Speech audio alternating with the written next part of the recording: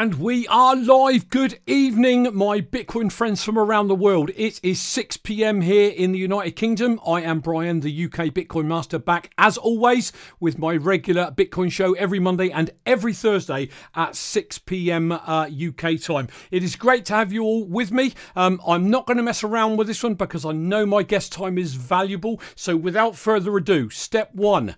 Do your research. Don't listen to anything I've got to say. Very important.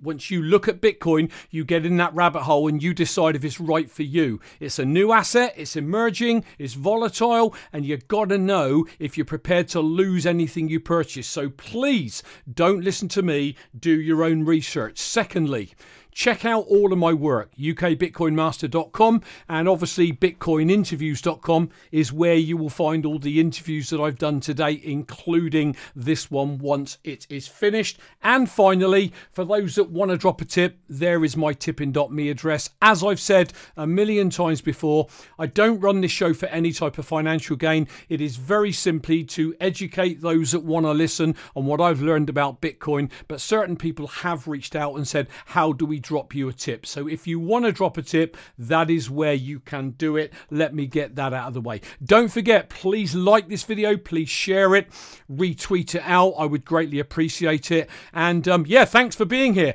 Without further ado, I want to get right into my talking about my guest. Now, before I do, I'm going to make an apology because I did not want to miss anything out on the introduction to this guest that I've been absolutely waiting to talk with for a couple of months now, ever since we arranged it, and I'm really excited. I'm trying to not burst, actually. So today I'm talking with Jeff Booth. Jeff Booth is an entrepreneur. He's a technology leader and the author of The Price of Tomorrow, Why Deflation is the Key to an Abundant Future. Jeff was the co-founder and CEO of Build Direct, a technology company designed to simplify the building industry, which he led for close to 20 years. He did that throughout the dot-com crash, the 2008 financial crisis, and many waves of technological disruption since.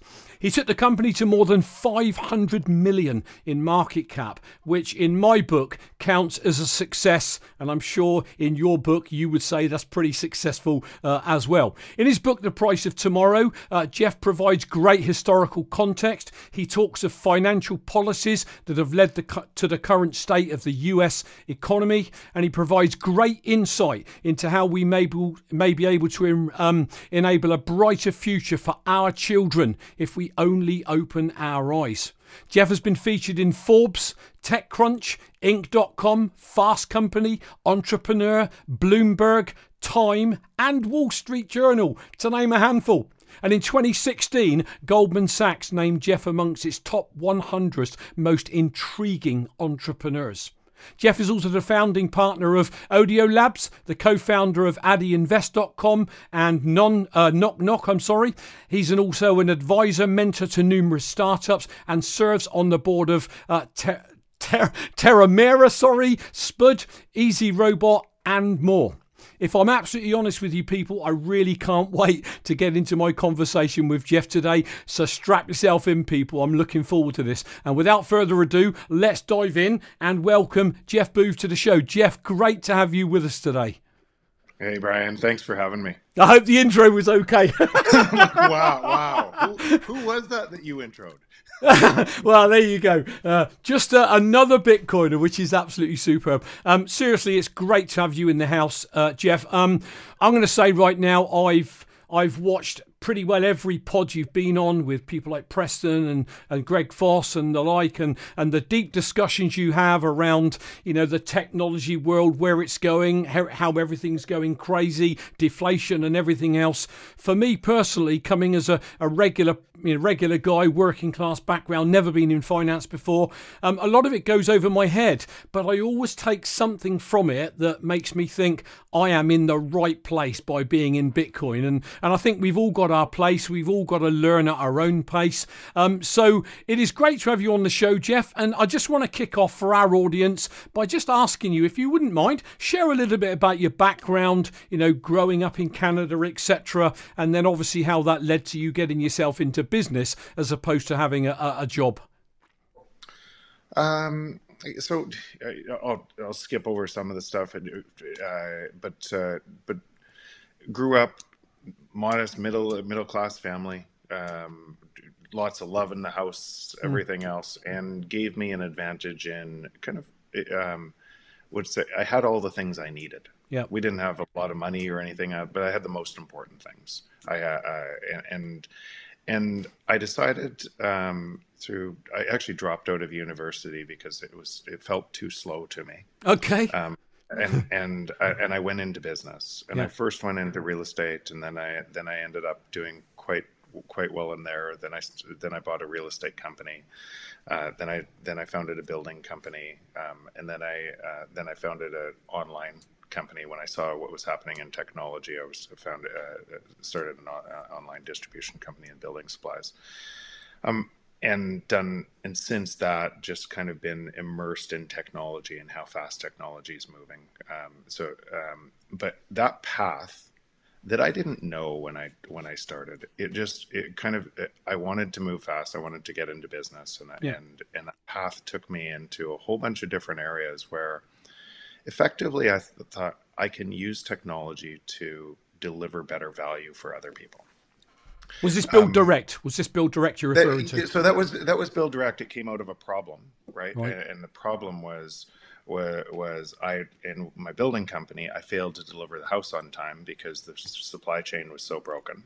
Okay. And it's the problem that most people deal with when they're dealing with, and essentially they're trusting somebody like me to be able to manage a broken process. So I decided to build a company that could solve that problem for people. And that was in '99. I started that technology company, using technology to make it more efficient. Right. The learning through Build Direct, through that learning of kind of what was happening in technology, put me in. I was in kind of the boardrooms of all of the major companies as these companies were Google, Facebook, everything else, as these companies were being formed, turned into many friends in these companies and to see what was happening around the world, kind of a front seat at that technology change and what it meant. Yeah. So it wasn't just Build Direct; it was a whole bunch of other companies that I'm either investor in or on boards of, but allowed me to see kind of my own mistakes, what I thought, and changes, and what was happening in kind of at a greater world. So it provided. I would say I'm fortunate, crazy fortunate, that I've been at the front seat of what was happening with technology around the world, and it provides lots of opportunities. That would be, and that led me to write the book. Right. And it led me to write the book because of one simple premise. All of the technology that I was using to make other people's lives better. Remember, an entrepreneur is not successful unless people use their product. Absolutely. And the use of the things that we use today, Google, Facebook, my company, is driving technology to make your life better. That's why we use it. So we're all voting for technology through our actions every day, and that technology gives us more for less. It drives pricing down and gives us more for less in everything we use it for. This interview right now, we couldn't have done this interview like this 10 years ago. No, definitely not. So we can see it all around us, and it is moving exponentially. And I could not understand why, if that was true, which it was clearly true, why prices weren't falling around the world, right, everywhere. Yeah. And our time being saved as a result. And so I couldn't figure that out. And so, and when I say I couldn't figure it out, I get really curious about something that I can't figure out, and I want to chase it down to the ground. Yeah, sure. In fact, Get it? Yeah. In fact, that's what an entrepreneur does. Yeah. They look at a world that is working one way, and they say, "Wait, why is it working this way? It should work this way," and they create a new world. Yeah. Or they create. And so, and if people move to that new direction, the venture is successful. If they don't, it's not successful. So I couldn't understand why prices weren't falling everywhere. And on the chase to understand why prices weren't falling everywhere, I realized, first I talked about it for a long time, and with anybody who would listen, government, friends in technology, everyone who would listen. It was like a 10-year, why won't people talk about this? And then I decided, I got mad enough and I wrote the book because I realized we were on a collision course for humanity of two systems fighting each other. Yeah. One, a monetary system that we live in that requires prices to always go up or it fails. And one, a technology that was competing against that, trying to make prices go down. And so that was the thesis of the book that I wrote, and what would happen on the collision course of these two massive forces in our lives. Yeah. And us living in one system while measuring everything happening from another system. So did you write the book before you discovered Bitcoin then? So I actually had bought Bitcoin before before I wrote the book. But as you know, the book only has a paragraph about Bitcoin in it. Yeah. And that's because I'm constantly curious about what else could provide the transition. And I was curious even when I wrote the book. Right. Maybe I was thinking, okay, maybe I'm wrong on Bitcoin. Maybe it can be solved in a number of different ways. And so I would say since writing the book, just about everything as you know is played out exactly as written in the book. Yep. And it's made me, and what I've realized is, and I don't actually believe today that there is another solution other than Bitcoin. I don't. That could be a bridge to the other side. We can walk in why, but the world needs a bridge to the other side, from one system to another system, because this system we're in cannot allow deflation. But deflation is a natural phenomenon out of technology moving faster and faster. So the system we're in has to concentrate more wealth and more inequality, has to, and when that's not enough, it has to take more and more control. Mathematically it has to, and it can't change itself.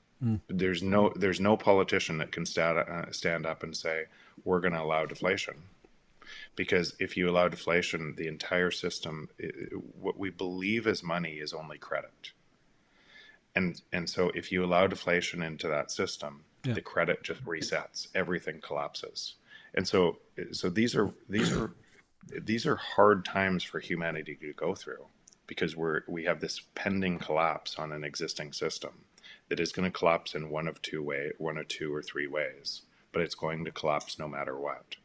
You see, when I say this to people, they think I'm brain dead. Yeah, you're just way in front of it. You're just way, and it actually doesn't matter whether you're working class, it doesn't matter who you are. If you're capable of actually just exploring, should technology save our time? Yep. Yes or no? Yep. And we can see every day it does. Then why have we designed a system that must raise prices against that? Because essentially it's manipulation, and that manipulation must expand. When you have manipulation or corruption in base layer money, and base layer money is just a trade of our time. It's just an abstract concept for our time. Actually, we don't want more money. We want more of what we think money will get us, which is more time. Yeah. Right. Well, it's the one asset that no one's got enough of, and we can't stop it. TikTok exactly. Next minute. So we want more. So we want more time. And what's happening is, so when you corrupt base layer money and you corrupt our time as a result, you could look out at the entire world and you could say, what must happen? What would the world look like if somebody is allowed, or if a number of people are allowed to corrupt our time and our money? And if you look out through that lens of what that looks like, you could see a reflection of that coming back at you in the world. And that's what it looks like. So you must have, if you have corruption in base layer money, you must, as a byproduct, have corruption everywhere. But how? Sorry to butt in. How do we create that bridge to those people, the masses out there that ultimately, as a working class guy, I want as many working class people to try and wake up to, what's going on. But the problem we've got, and we already know this, is that the masses, the 90%, 80-20 rule, whatever you want to call it, they are blinded by the narrative that the mainstream media spin, that the government are going to protect them and the government are going to look after them. And, I just think maybe we won't ever change those types of people. Maybe. I sure hope so. I sure hope people like you. Why I come on shows like that you're doing is you're doing that job, and whether it's one person, 10 people, whether the one person that you connect with then brings on 3,000 people, all of these things move more people to open their eyes to what's happening. How do you make a difference, one person at a time? That's. By the way, what was Margaret Mead's quote? A very few change the world. Yeah. And what's happening is those people are expanding, and that's actually what's happening on Bitcoin. The price is just a reflection. Yeah. I think I said a long time ago, it's a lagging indicator of the price is a lagging indicator of people's understanding of money. I love the thought. I love the fact that when I watch you on podcasts, the beautiful thing now, when I got in 2017, it was all Bitcoin price, Bitcoin price, Bitcoin price. I can watch a 90-minute, 2-hour pod now and nobody even mentions the price. It is all about the fundamentals, how it's changing the world, what's going on in governments. That's what I love about it. For me, Bitcoin's like a done deal. It is literally now how that is going to change the world over time that excites me. So now let's investigate. Let's go down to the depth of why don't some people see it? Yeah. Right. And so you say the masses that don't see it. So and let's just break that down from inflation, whether it's 2% inflation, 5% inflation, 20% inflation, is theft. Yeah. Right. Nobody votes for inflation. So, and why does that theft exist? Because that theft must exist in a monetary system, on a credit-based monetary system that must grow forever. Yeah. But it is a theft. And so there's a whole bunch of people that believe falsely that you must design a system around that theft for a productive economy. Right. And it's simply untrue, but people don't see it. Okay, now you have theft, but you have theft in base layer money. Yeah. That people don't see. And instead of questioning, do I have theft in money, they question, should that theft be 2% or 5% or 10%, right? What level of theft should it be? So if you have that, if you have theft in money and theft in time, then that must expand over time, and it has to get worse and worse, worse and worse. But as it gets worse, because what you're really doing is you're taking from the most disadvantaged, because inflation pushes up asset prices. The one side of inflation, the other side is wage deflation. So, or savings deflation. So the people less for your money. Exactly. So the people that don't have assets, the people that are most left out, it's like, and I said this on a numerous podcasts, it's like Robin Hood in reverse.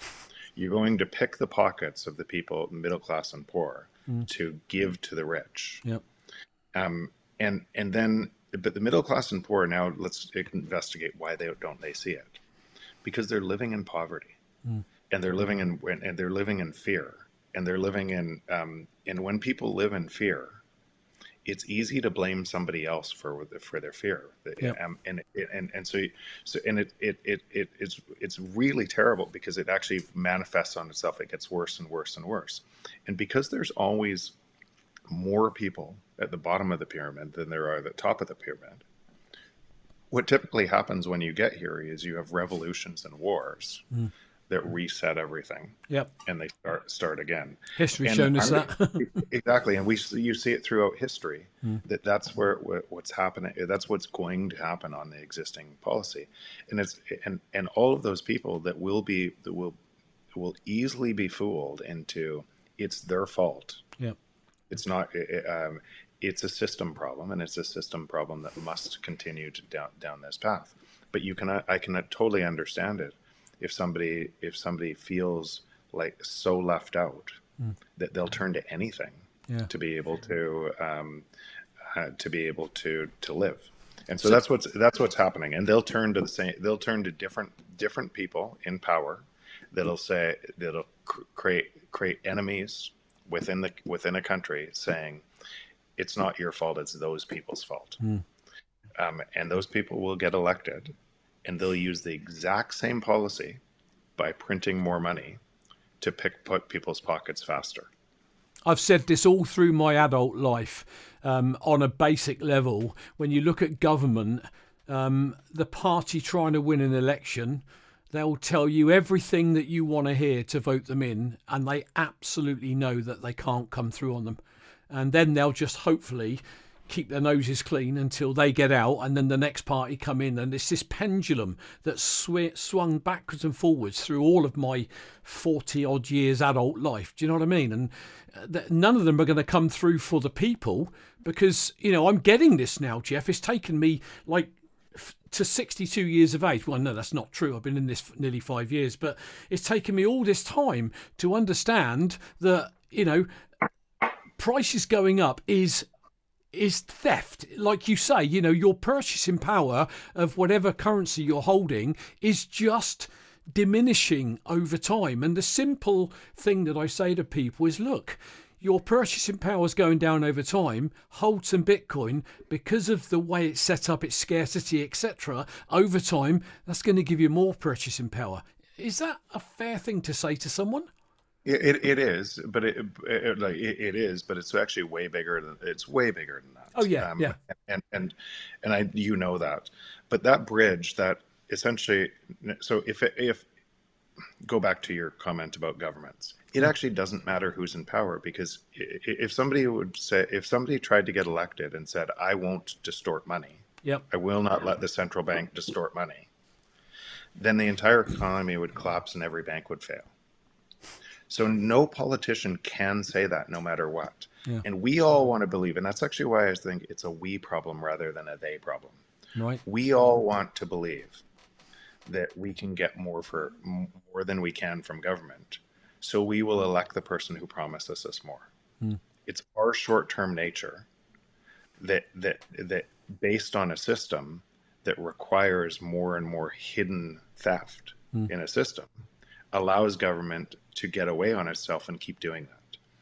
And so you have these giant resets later on in kind of every 80 years, where world goes through world war to be able to reset currencies based on what we're talking about. But it's because we either want to believe we can get more than government can pay, it can't deliver, and so we'll vote for the person who says they can, and we don't realize that they're hiding most of the revenue in theft and taking from some people to enrich others. We don't realize that because it's not clear. So we don't vote for it, but it's hidden into the financial layer.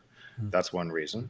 And the other reason is it's way easier to blame a system problem, to not investigate a system problem, and blame it has to be somebody's fault than our own. And so the momentum of human nature keeps on putting this into a system problem, and you fix a system problem in the exact same way you fixed it before, and you built inflation into code or into the monetary layer, and it gets worse and worse. Bitcoin is the bridge to the other side, in that if you measured your world in Bitcoin, most people think it's pricing going up in Bitcoin. What it really is everything's coming down against Bitcoin, and it will forever. That's what it really is. It's what you'll see is everything I wrote about. It's a deflationary system. It's because of the hard cap. What it's showing is the technology pricing everything will fall in prices against it forever. But we get caught measuring our existing system from the system instead of measuring it from the new system. Right. And so that's when I talk about the bridge to the other side, Bitcoin is the bridge to the other side. And a lot of people like yourself already can start to see, okay, my purchasing power is going up all the time, or prices are falling against that in Bitcoin, and I denominate that. What else would that mean? how much freedom do I have? How much more time do I have? What will that look like? What will the world look like as more and more people make that transition? And it's really powerful. It's really powerful, exciting. Well, I'll be honest with you. Like I said, I knew we were going to do the show, and I read your book. Well, I'm a listener actually, so I listened to it on Audible, and I went through it once, and for me, it was like loads of it went over my head, but there was certain parts that stuck. And then I went through it again the second time this week, and then you start to pick up a little bit more. And I think that whoever you are, if you are open to learning, it's just amazing what you can learn. When I got into Bitcoin, one of the first audiobooks I listened to, for goodness sake, was The Creature from Jekyll Island. I mean, crikey, that was a baptism of fire from Edward G. Griffin. Do you know what I mean? And since then, the amount of audiobooks that I've listened to, from yours through to, Canute's, through to Nick Bartier's Layered Money, and we can all learn something, and we can all, no matter where you come from. Look, I left school at 15 with no qualifications. I hated academia. And yet I always say that if I can learn about this, anyone can. You've just got to wanna. And I think the masses don't wanna. I think the masses just want to be taken care of by the governments. They see prices are going up, and it's like they want to moan about it, but not learn anything about why and what they can do about it. Go on. Yeah, I don't buy that. Okay. And from a masses, I actually hate labeling people as masses. Okay. Yeah. Because each person is an individual, and what I get in by that is, I say everyone finds Bitcoin in their own way. Yep. Right. Some people realize, wait, an inflationary monetary system is climate change. Yep. Right. There's no way to grow forever on a finite planet. And a whole bunch of environmentalists realize, wait, I'm trying to solve the climate from a system that is climate change. Yeah. And they come over and they start to see Bitcoin. Some people come in through the monetary policy lens. Some people come in because they're so destitute on and so hopeless on an existing system that they see hope in a new system. And so that's the emergent network and it doesn't really matter who you are. It doesn't care. And more voices like yours, like mine, and everything else. Some people come in from the technology lens. Some people come in from the more and more voices are making it stronger and stronger and paving the way for more and more people to understand it. But the hardest thing why you had to read my book twice, there are major influencers today in Bitcoin, government and alike, that have read my book 3, 4, 5 times before it actually really clicked. Okay. Because and why is that? Because we build a foundation of knowledge, and then we don't question our foundation of knowledge. We build everything on top of that foundation of knowledge. We don't look deeper. We don't think we need to look deeper until something shatters that belief. And what's happening is Bitcoin is shattering those beliefs in a whole bunch of different ways and forcing people to look deeper. But if you believe inflation is required for a productive economy, and you grew up with all of the privilege and access because your house always went up and you saw that and everything else, and you believe the narrative that you were taught in school that you must have inflation because the system required inflation, you're likely not to question that narrative until it starts to break. And it does. It's just until it really starts to break, and forcing. And that's what's happening around the world. You have a system change that is imposing a different narrative on people's beliefs, and people's beliefs don't change very fast. That's what's happening. So are we seeing something different this time around? Do you think more people are now starting to question governments, the system, and the like? I don't know. Just I just feel something. I want to be careful. Yeah, I want to be careful about because a lot of people will be trapped in that system, and the most likely, if I was playing probabilities, the most likely probability is governments convince citizens that it's us versus them, and first revolution and then war. That is Yep. the most likely probability. I wish I didn't have to say that. And if you look through history, these events, that's where they lead to, because how you gain power is you control people through fear, Mm. and you blame somebody else. It's a human nature thing, and it's very, very powerful. Why I try not to jump into the fray on Bitcoin as far as turning Bitcoin against other people and everything else, I'd say I'm completely in. I believe it is the only bridge and everything else. But Yeah. I try to understand human nature, is because I realize how much control over our lives the existing system has, Yeah. and how we don't see how we will change and I've said this on countless podcasts, but when I think about Nazi Germany and Hitler being elected for the exact same reason, hyperinflation and everything else, it's those people's problem. We're gonna eradicate them and redistribute and everything else, and I'm going to take dictator power through a system to do that. I don't think about Hitler. I think about all of the other people who created atrocities on other human beings Because they were as a following result, orders. because they were following orders, or they didn't stand up and say, and how powerful a group bias is, Mm. that we lose our way. I agree. And we're the same humans today as we were 60, 70 years ago. Mm. That our biology hasn't changed, so it just shows so it shows how capable we are of doing great things or terrible things based on an incentive structure of a system. And what I worry about the most for my kids, for the world, is the incentive structure of the existing system takes us to that place.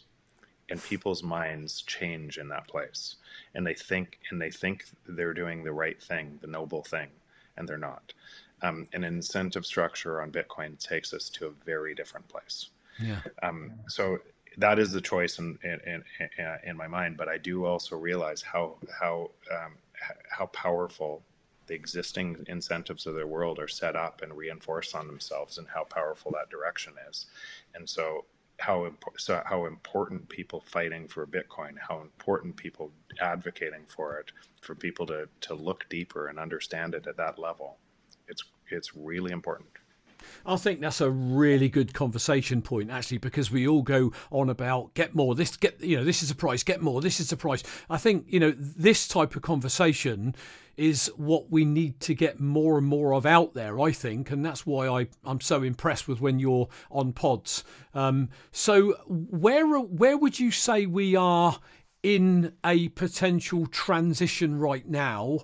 And are you saying that, because I did watch you, was it you and Greg? It was a recent one on Preston's, I think. You, Preston. Yep. Was it Greg? Was it Greg? Probably Greg Foss. Yep. I didn't, probably Greg Foss. It doesn't matter. But you were saying about you fear that you hope it doesn't come to pass. And Greg's the same. We don't want a systemic collapse of the global financial system. That would be catastrophic, wouldn't it? So are you saying that whilst we don't want it, there's a really high chance that could be a reality? Where are your parameters? So Bitcoin today, I think what people miss on it a lot of times is they're looking backwards on the technology instead of forwards on the technology. They don't understand, just like the internet, people missed what was happening on the internet.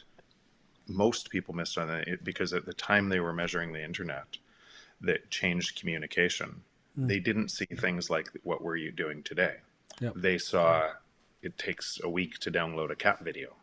And so right, so remember the dial-up extensions and everything else, and how many people discounted what would happen with the internet because they were predicting the present forward. Yeah. They didn't understand how they would change everything because of something that reduced friction and became a network effect on it. Yeah. That's what's happening to Bitcoin today. So today, just like the internet in '99, if all retail stores collapsed and you couldn't buy your groceries on the internet, right? If the entire world collapsed on one system, the other system wasn't ready to be able to take off the release valve. Yeah. And so we need to think about this transition as one system that has to collapse, and it's going to collapse in a number of different ways. And a release and my hope is that Bitcoin is emerging and getting easier and easier to use and broader adoption as one system collapses, so that you have a relatively, it's still going to be an ugly transition, but you have an easier transition from one system to another. Yeah, you sort of want a gentle transition of that process, don't you, really? But, like you say, governments as they are, and the wars that have been fought over money and precious metals and so on and so forth to control masses, there's a high probability that might not happen. I mean, I'm hoping we do have a decent transition. Again, in terms of this playing out, for me, I'm early 60s.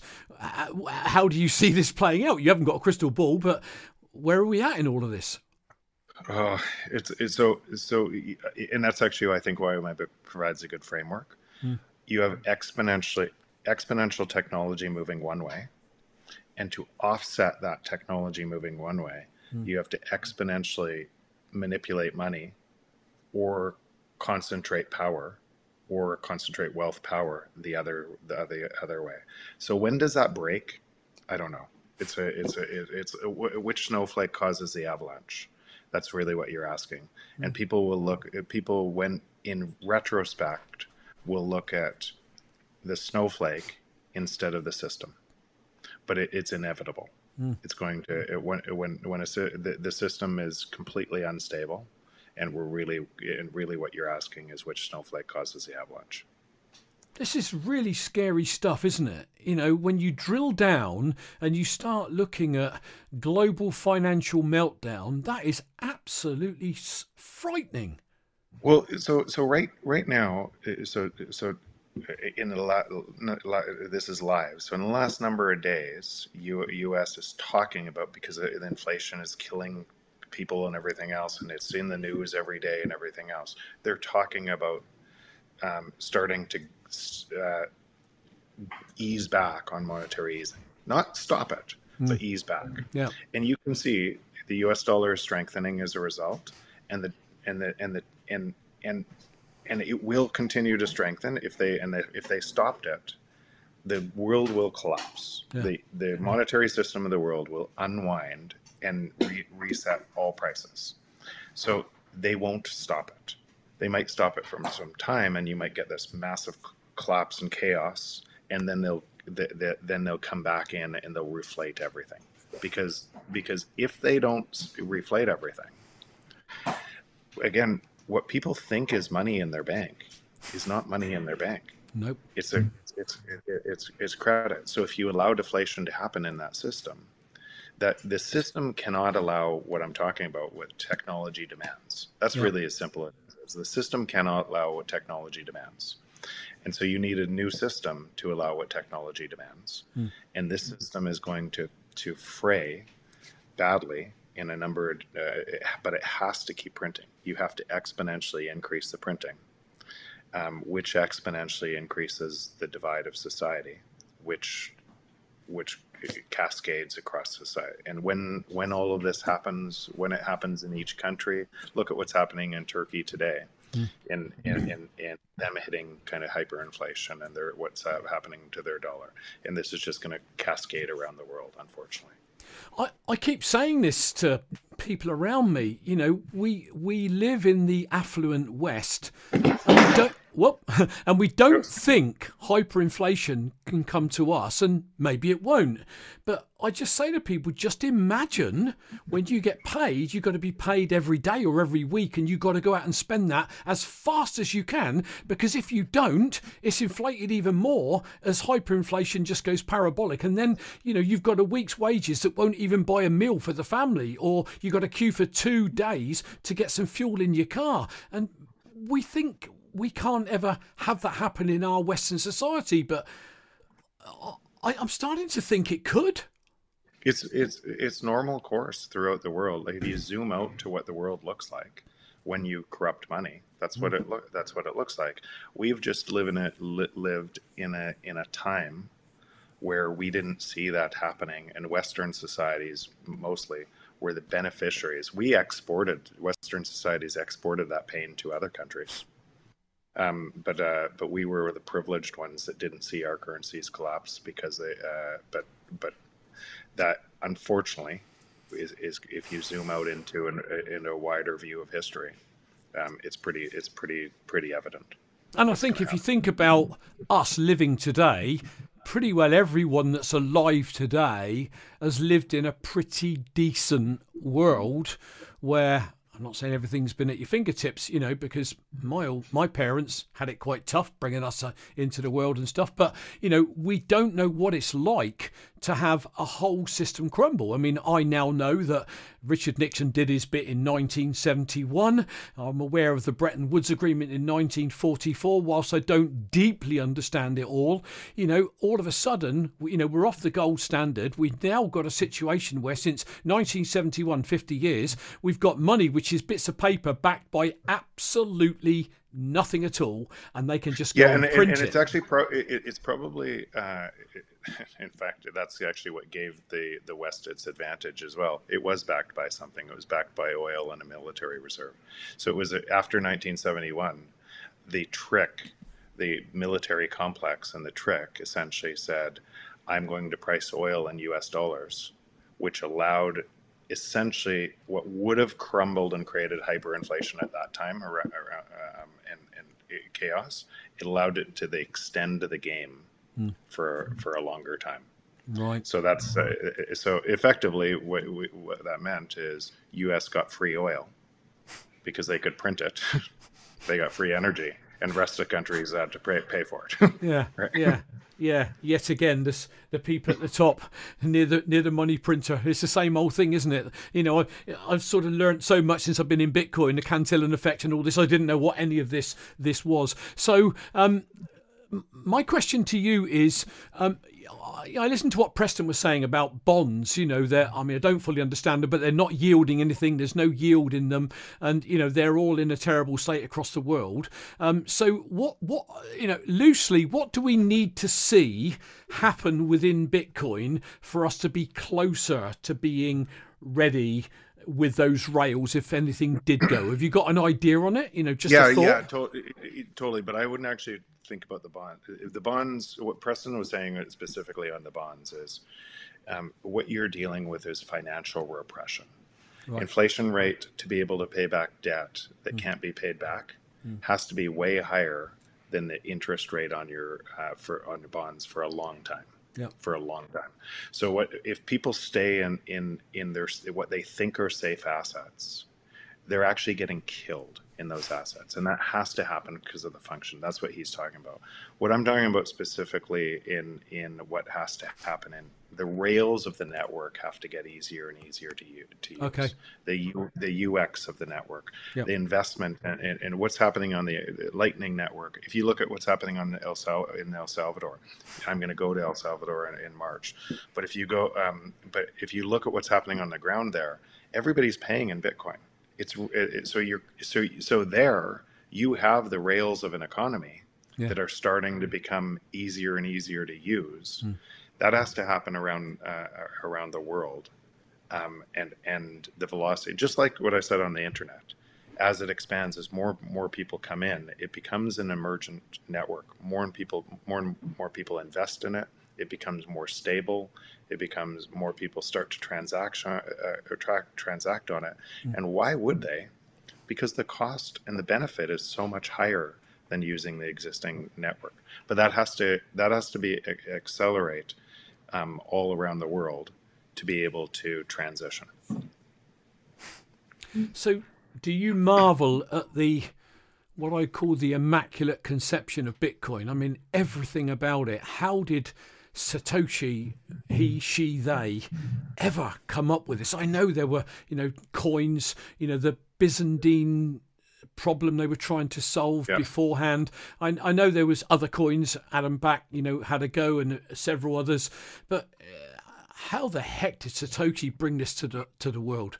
I marvel at it. Yeah, I do too. But it's interesting if you actually follow that history, kind of that the technology history of moving into here from the cyberpunks and into that. And I think that's actually how all innovation happens, right? You put together, remember the Palm Pilot before the iPhone? Yeah, I do. Yeah. It's the same thing. And when we totally disregard something and go, that's useless, and then all of a sudden tweak, and something comes together that looks totally, and it changes our world. That's what Bitcoin is. It's a culmination of a whole bunch of things, a lot of work, and an insight that put a bunch together and said, wait, this is what it could look like. And yeah, it's so when you think about what it is and what it does, and then everything on top of that layer, on layer 2, and where it's moving now, it's remarkable. But I think it's just like all innovation happens. It's a culmination of a whole bunch of things, and at the right time and place, things come together to create something totally different. It's almost like the BlackBerry. I loved it. And then the iPhone comes out, the smartphone comes out with the screen, and I've still got my old BlackBerry in the drawer, and I got it out the other day, and it's like, oh my Lord, did we really use these things? But we did. So the beautiful thing about what you just said, I will bet anything, you were one of the people in BlackBerry that said, no way I'm ever buying an iPhone when iPhone first came out, right? And it just goes to show, we think everybody else makes mistakes on technology. Yeah. Because we won't change our mind, but everybody else. But we change when technology gives us something that is way better. We change, and all of our old assumptions go out the window, and we move to it. And that's what's happening in Bitcoin. It's so much better. It's a breakthrough. We used to ride horses before cars, right? Technology, a better technology has come for money. Yeah. And it can't be undone. And it's building on itself, and we haven't seen a technology. We've seen technology come for other industries, and we can see how we change as a result of the other industries, what we thought before, but we haven't ever seen technology come for money, and how we might change at the top of the level that's tied to every other decision.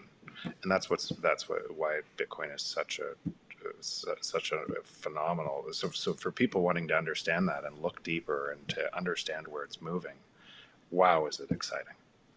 I've got to ask you a question, because I was going to ask it at the top of the show and I forgot. Firstly, I'm going to say happy Thanksgiving to everybody that's the other side of the pond. I meant to say that at the top of the show and I forgot. So happy Thanksgiving, everyone. I read, or I heard, you consume 50 books a year. Is that right? I do. Jeff, how? With my intro, everything you do, all the boards you sit on, all these pods, how do you do that? And I'm really serious, because I try to go through as many books as I can, and my brain says you got to have a life as well. How? Please tell me. So I'll always have one on my nightstand for sure, but the some of the first books I read, and this is going back into when I was late teens, I realized that would be an advantage. My learning rate would be an advantage. Yeah. And so how could I hack that? Okay. The first 3 books that I read were speed reading. Okay. But then, and I'm trying to do this while I have, so we can, I'll just pull up. By convincing his fellow citizens and by using force upon them. There is, of course, no guarantee that the voters will interest office for the most competent candidate. But no other system could offer. I just pulled up my Audible, but you can understand all that. You take all that in. Yeah. So that's on 3 times speed. And I started at 1.5, then I went to 2, then I went to 2.5, and then I went to 3. And people laugh at it, but it's actually really easy to comprehend. When I listen to something at 1, I can't listen to it anymore. Well, you saying that, when I'm listening to YouTube pods, the ones that you're on, etc., it's always 1.75x. There's a few that I can get on 2x, but 1.75x is probably the limit. So again, you can get through an audiobook quite quickly by doing that, which, is what I've done with yours and the others. So, and you do take it in, but I think it's key that you don't just read a book once. You go back and you delve in again. And they say that the more you develop, the more you listen to a book or you read a book and you go, I don't remember that the last time I read it. It's because you've developed. It's because you've started to learn and understand more about your particular subject, and your mind opens up to things that you missed before. It's like watching a movie, isn't it? You watch a movie and you think, well, I don't remember that when I watched it a couple of years ago. It's just, surely the mind is just developing and opening up to more of what you're taking in. That's really interesting, and it actually touches on something else that we talked about on kind of your base layer knowledge that you don't question very often. Yep. You harden those things in your mind, and other things that contradict those things, they're actually blind to. You're completely blind to them because your brain doesn't even absorb them. It's like if we're talking at a party, you don't notice every other conversation that's going along, but if somebody said, "Hey, Brian," all of a sudden you don't notice my conversation, you know somebody else's. Our brains are wired to be able to pick up patterns. So we don't know sometimes what the first thing in that started us down so that we even noticed something else. So if you read a lot and a whole bunch of diverse topics and everything else, it's often hard to pick up the book that opened your mind to everything new, because doesn't look like that. It's what it looks like is a whole bunch of different things that you start to see different patterns.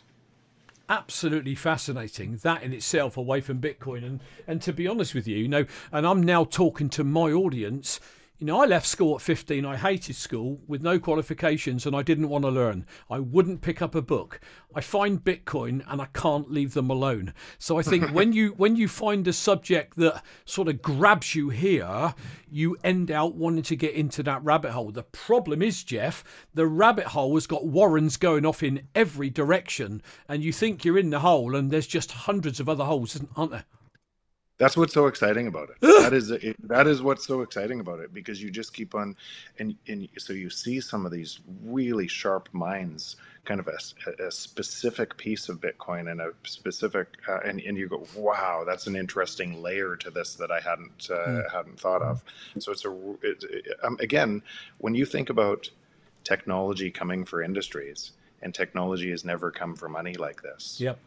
How many other things do we take for granted as a result of living in the Matrix, and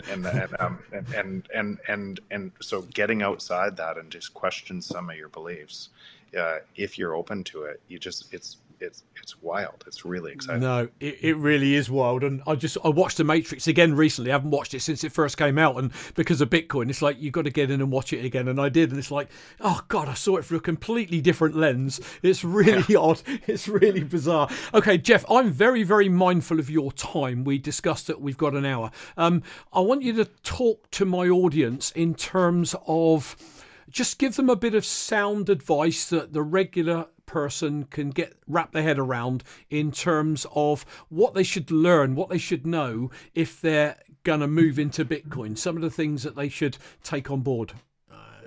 Loaded question, sorry. Yeah, no, I think you I think you said it at the beginning of your show, and I think it's important. I think if you're going to look at this, if you just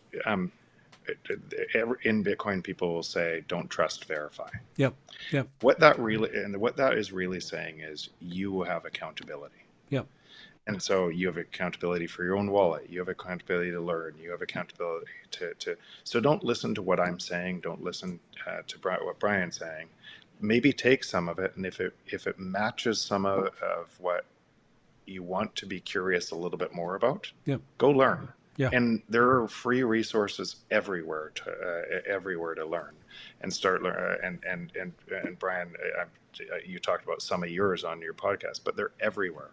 I love what you said about I dropped out of school. Today, education's free. Certification isn't free, but education's already free. Yeah. And for anybody who wants to learn anything about anything, it's literally all of the knowledge of the world is sitting there in front of you for you to go as deep as you want. So I would encourage people to start down that path. If you're going to take a bet on Bitcoin, then put a small amount in. Get off zero. get a hard wallet, get off zero, buy a little self custody, and just watch it. But that'll incent you to start to understand it more. From understanding it more, you'll probably you dig deeper and deeper, and who knows, you might be way down the rabbit hole like myself and Brian are. I think, yeah, absolutely. I think it's like anything, whether you want to give up cigarettes, whether you want to give up drinking, whether you want to stop taking drugs, you've got to wanna, haven't you? And like you say, I think what people should do from these types of conversations, any other podcast they find, is see if you can find a spark that ignites your thirst to learn. It's got to come from you. It can't come from us. We can say it till we're blue in the face. You need to get off zero, but you've got to wanna get in and do your own research. I totally agree. Jeff, it's been an absolute blast. Thank you. I appreciate it. Can you stick with me for 30 seconds while I quickly go and finish off the show? People, I'm going to go over to my desktop for a moment. I want to quickly plug this book. I know we're talking of The Price of Tomorrow, but Matthew's a friend of mine here in the UK. He's got a great book. You can see it here. I've got my copy. Check it out on Amazon, people. The Beginner's Guide to the Future of Finance is a really good book that explains a little bit about why you should consider Bitcoin. So do check it out. And finally, if I may, before I bring Jeff back up and we close the show, I love quotes, and I found this one, which I think is superb. Being with no one is better than being with the wrong ones. Sometimes those who fly solo have the strongest wings. Now, I'm not saying for 1 minute you need to go and fly solo. I simply mean, in my belief, and maybe Jeff will come from a different perspective, is that you want to surround yourself with people that are sort of like on the same journey as you are. That would be my thing. If you can surround yourself with, find some podcasts that you relate to, that you can learn from. I say to people, and I said this to my nephew, I don't know whether he's in the chat. I've got Jeff on and I'm in awe of Jeff, and I haven't even looked at the chat. I normally give some of my people in the chat a shout out, so apologies for that on this one. But if my nephew's in the chat, I said to him, go back to my very first video in April 2018. It was 3 minutes. It was horrendous, but watch it and watch the ones 8 minutes, 10 minutes, 12 minutes. And I'm just saying things like, getting it offline and keeping it, in cold storage on a wallet, why you should look at Bitcoin and maybe not altcoins. And if you did that and whizzed through them, in a few months, really, you could get yourself up to speed to where I'm at in my understanding, because all I've done is, as I've learned from someone, I've tried to pass that on through my show so somebody else can say, hey, I want to know more about that. And that would be my advice to anybody watching this. So, Jeff, your link to your Twitter is in the show notes already. Is there anything else you want to add? Anything you want to hand off to the audience before we say goodbye? No, probably that's the best place to follow me, just on Twitter at Jeff Booth. And I'd just reiterate, I'd encourage people to look deeper on this. It is important. It's very, very important. Wow. Jeff, it's been an absolute delight. We've got a couple of minutes to the hour coming up. So thank you, sir. If you just stick around while I put my outro window up, and then we'll have a quick 30 seconds afterwards. People, pound the like button, share this out. I implore you. We want more people to find these types of videos, particularly the people that are coming into the space that are new, that haven't got a clue. Somebody's told them about it. We want to put as many people on the right path as possible. And I think this conversation with Jeff today has done just that. So, Jeff, thank you, sir. People, I will be back on Monday, as always, 6 p.m. London, with my UK Bitcoin Master live show. So join me for that. Whatever you're doing, wherever you are, have a great day, morning, afternoon, evening. Happy Thanksgiving to you guys over the pond. And I'm going to go with my outro. Jeff, I'll catch you on the other side. I'll be back on Monday, people. Thanks for joining us.